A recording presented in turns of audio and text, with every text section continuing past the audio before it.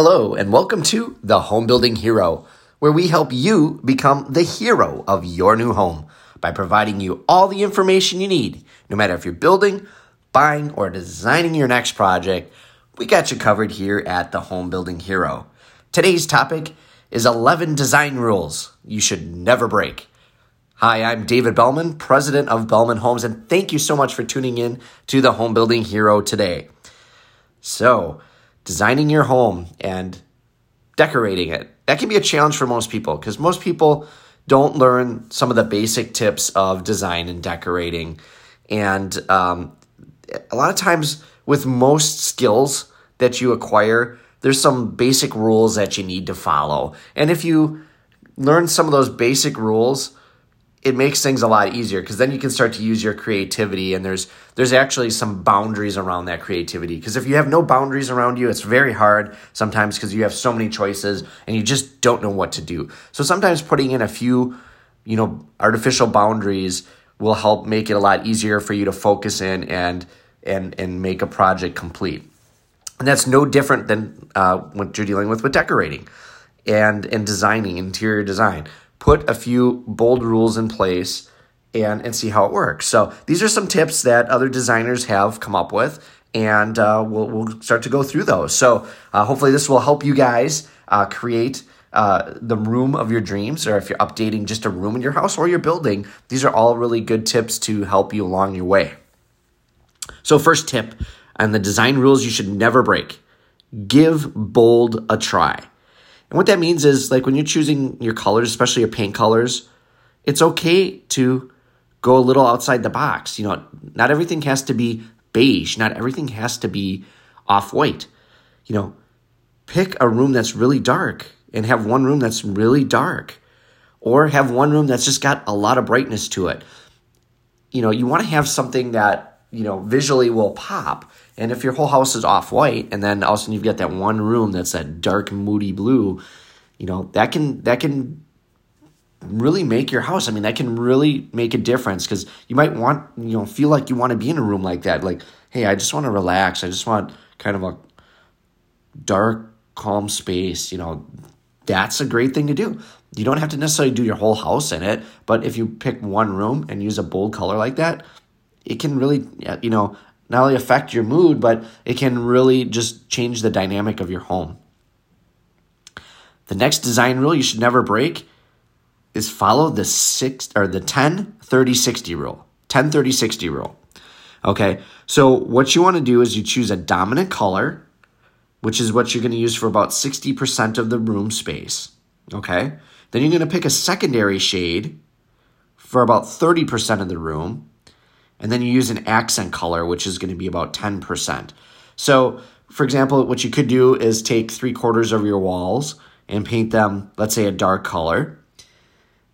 And then you could paint another wall a slightly different color, maybe a complementary color. And then just use accents to give your color pop. So maybe put a pop of red, or pop of bright blue, or a pop of green in the room. And those can be little things like pillows or vases or different things like that. And that really helps when you design, because it allows you to not overwhelm people with that color pop. All of a sudden you've got, this huge bright colored wall in the room that doesn't fit with anything else. You just put the little pops of color in your accent pieces, or maybe your rug's got that pop of color. And then you use the other two colors that kind of play off of each other. And it makes a big difference.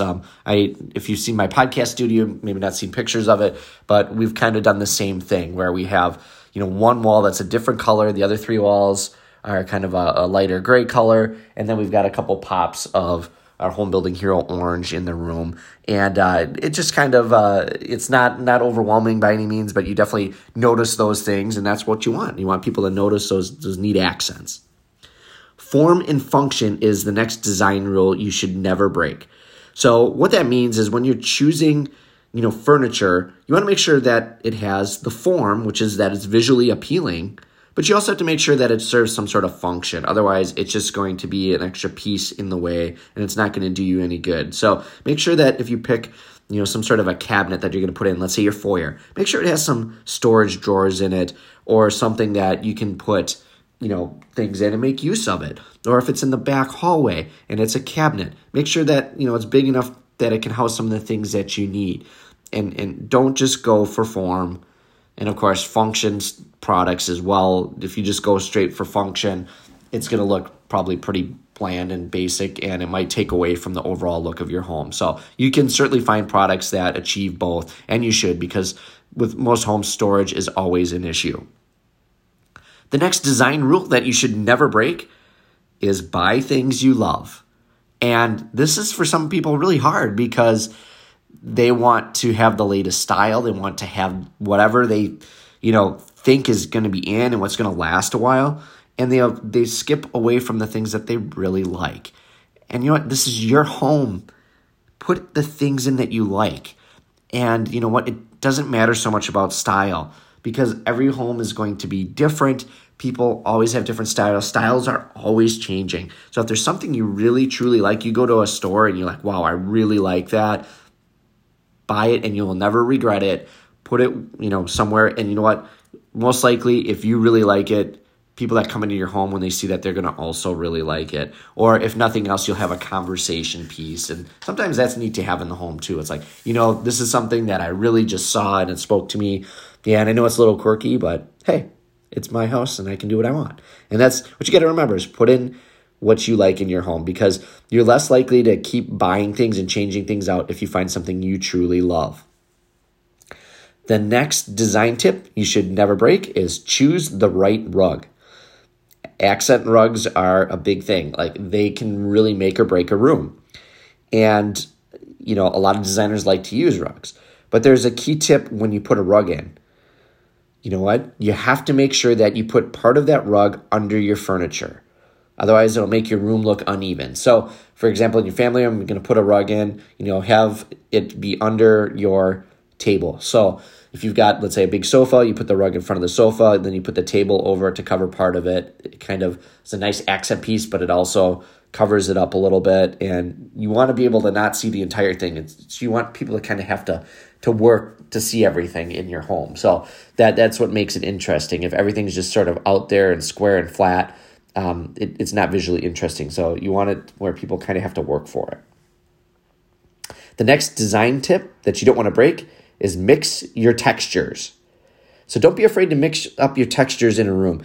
Adding texture also creates visual interest. So, for example, you're going to want to have something else in your room, like maybe some natural wood. Especially if your room is very cool, gray, you're going to want to have a little bit of natural wood in the room, or else you're going to want to have maybe some wicker, or you may want to have a live plant somewhere. It not only adds a pop of color, potentially, but you want to have that natural effect, especially nowadays when a lot of people are doing the white and the painted woodwork. You definitely need to have some natural elements in the home. Otherwise, they get very sterile feeling. It feels like you're in a museum, and you don't want that, or you don't want to feel like you're in a hotel lobby. You want it to feel homey, and that natural wood or that texture, heck, it could be kind of a fuzzy type of throw blanket on your sofa. Something that adds some texture to the room. It can really just again, add some accent and add some, realism and make your home feel more homey.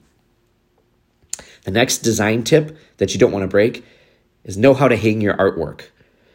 And this is not always a simple thing, but some of the best artwork in a home is best hung at your eye level. So that's typically going to be about 57 to 60 inches high. Okay, so first you want to identify that eye level. And then that's kind of where you want to base everything off of. And then before you get too far, you want to kind of do a little drawing, especially if you're going to hang multiple pictures or multiple things. Kind of measure them up and then draw out how you could best lay it out. Sometimes people will lay them out on the floor and then kind of, use that as guidance for how it's going to look. And make sure that you have some spacing and don't put everything necessarily all together in a row. Sometimes it's nice to have things off center a little bit or done staggered so that it's more visually interesting. Certainly if you have 3 pictures and they're all the same size, if you do want to hang them 3 in a row, there's no rule saying you can't do it, but sometimes, it looks better when you have them staggered. Maybe they step up or, the one in the middle is higher, the other 2 are lower.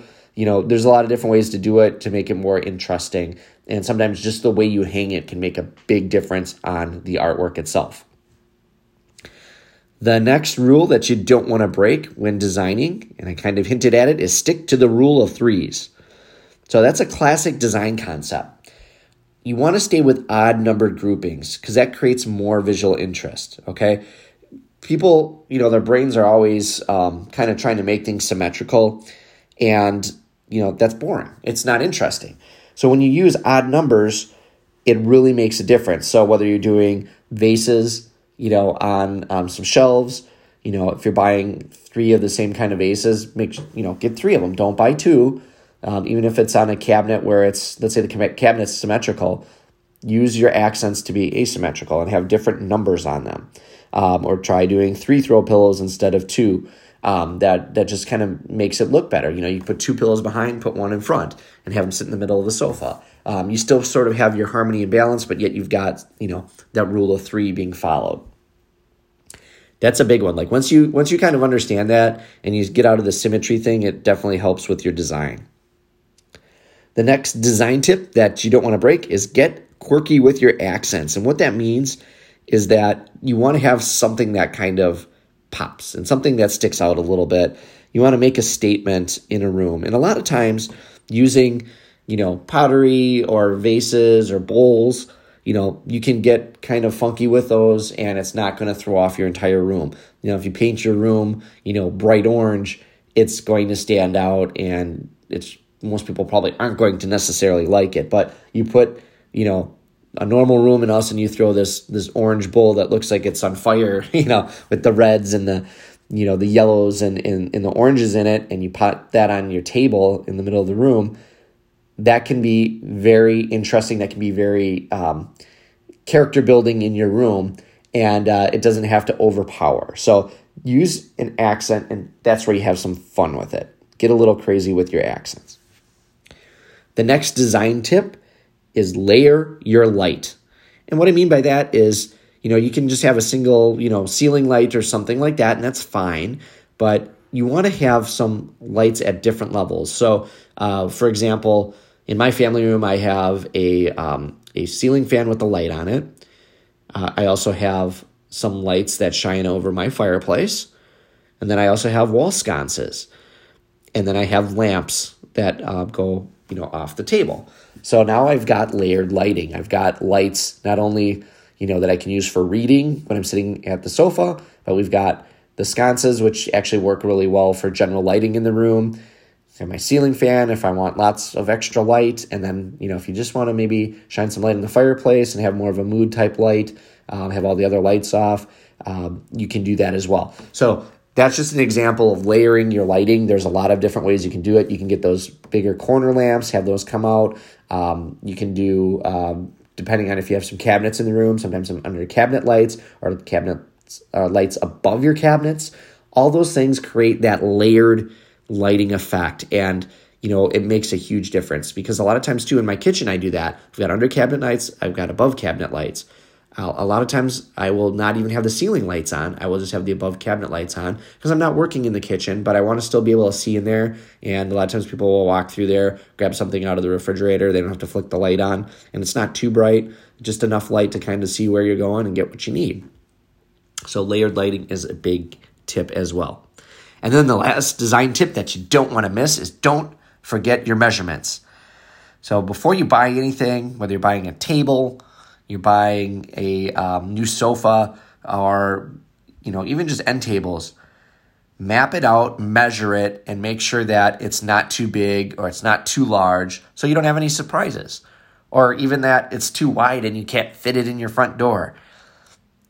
Look at the furniture, measure it, measure your room before you even go shopping. That's the best thing is measure it. I just bought a new TV for my home. We have a pre-built entertainment stand. I was originally thinking, I can put this really big TV in it. And I measured it, and I was like, I think this will fit. And I went to the store, and I happened to bring a tape measure with me, and boy, was I glad I did, because the TV I really wanted, it was about 2 inches too tall. It would have never fit.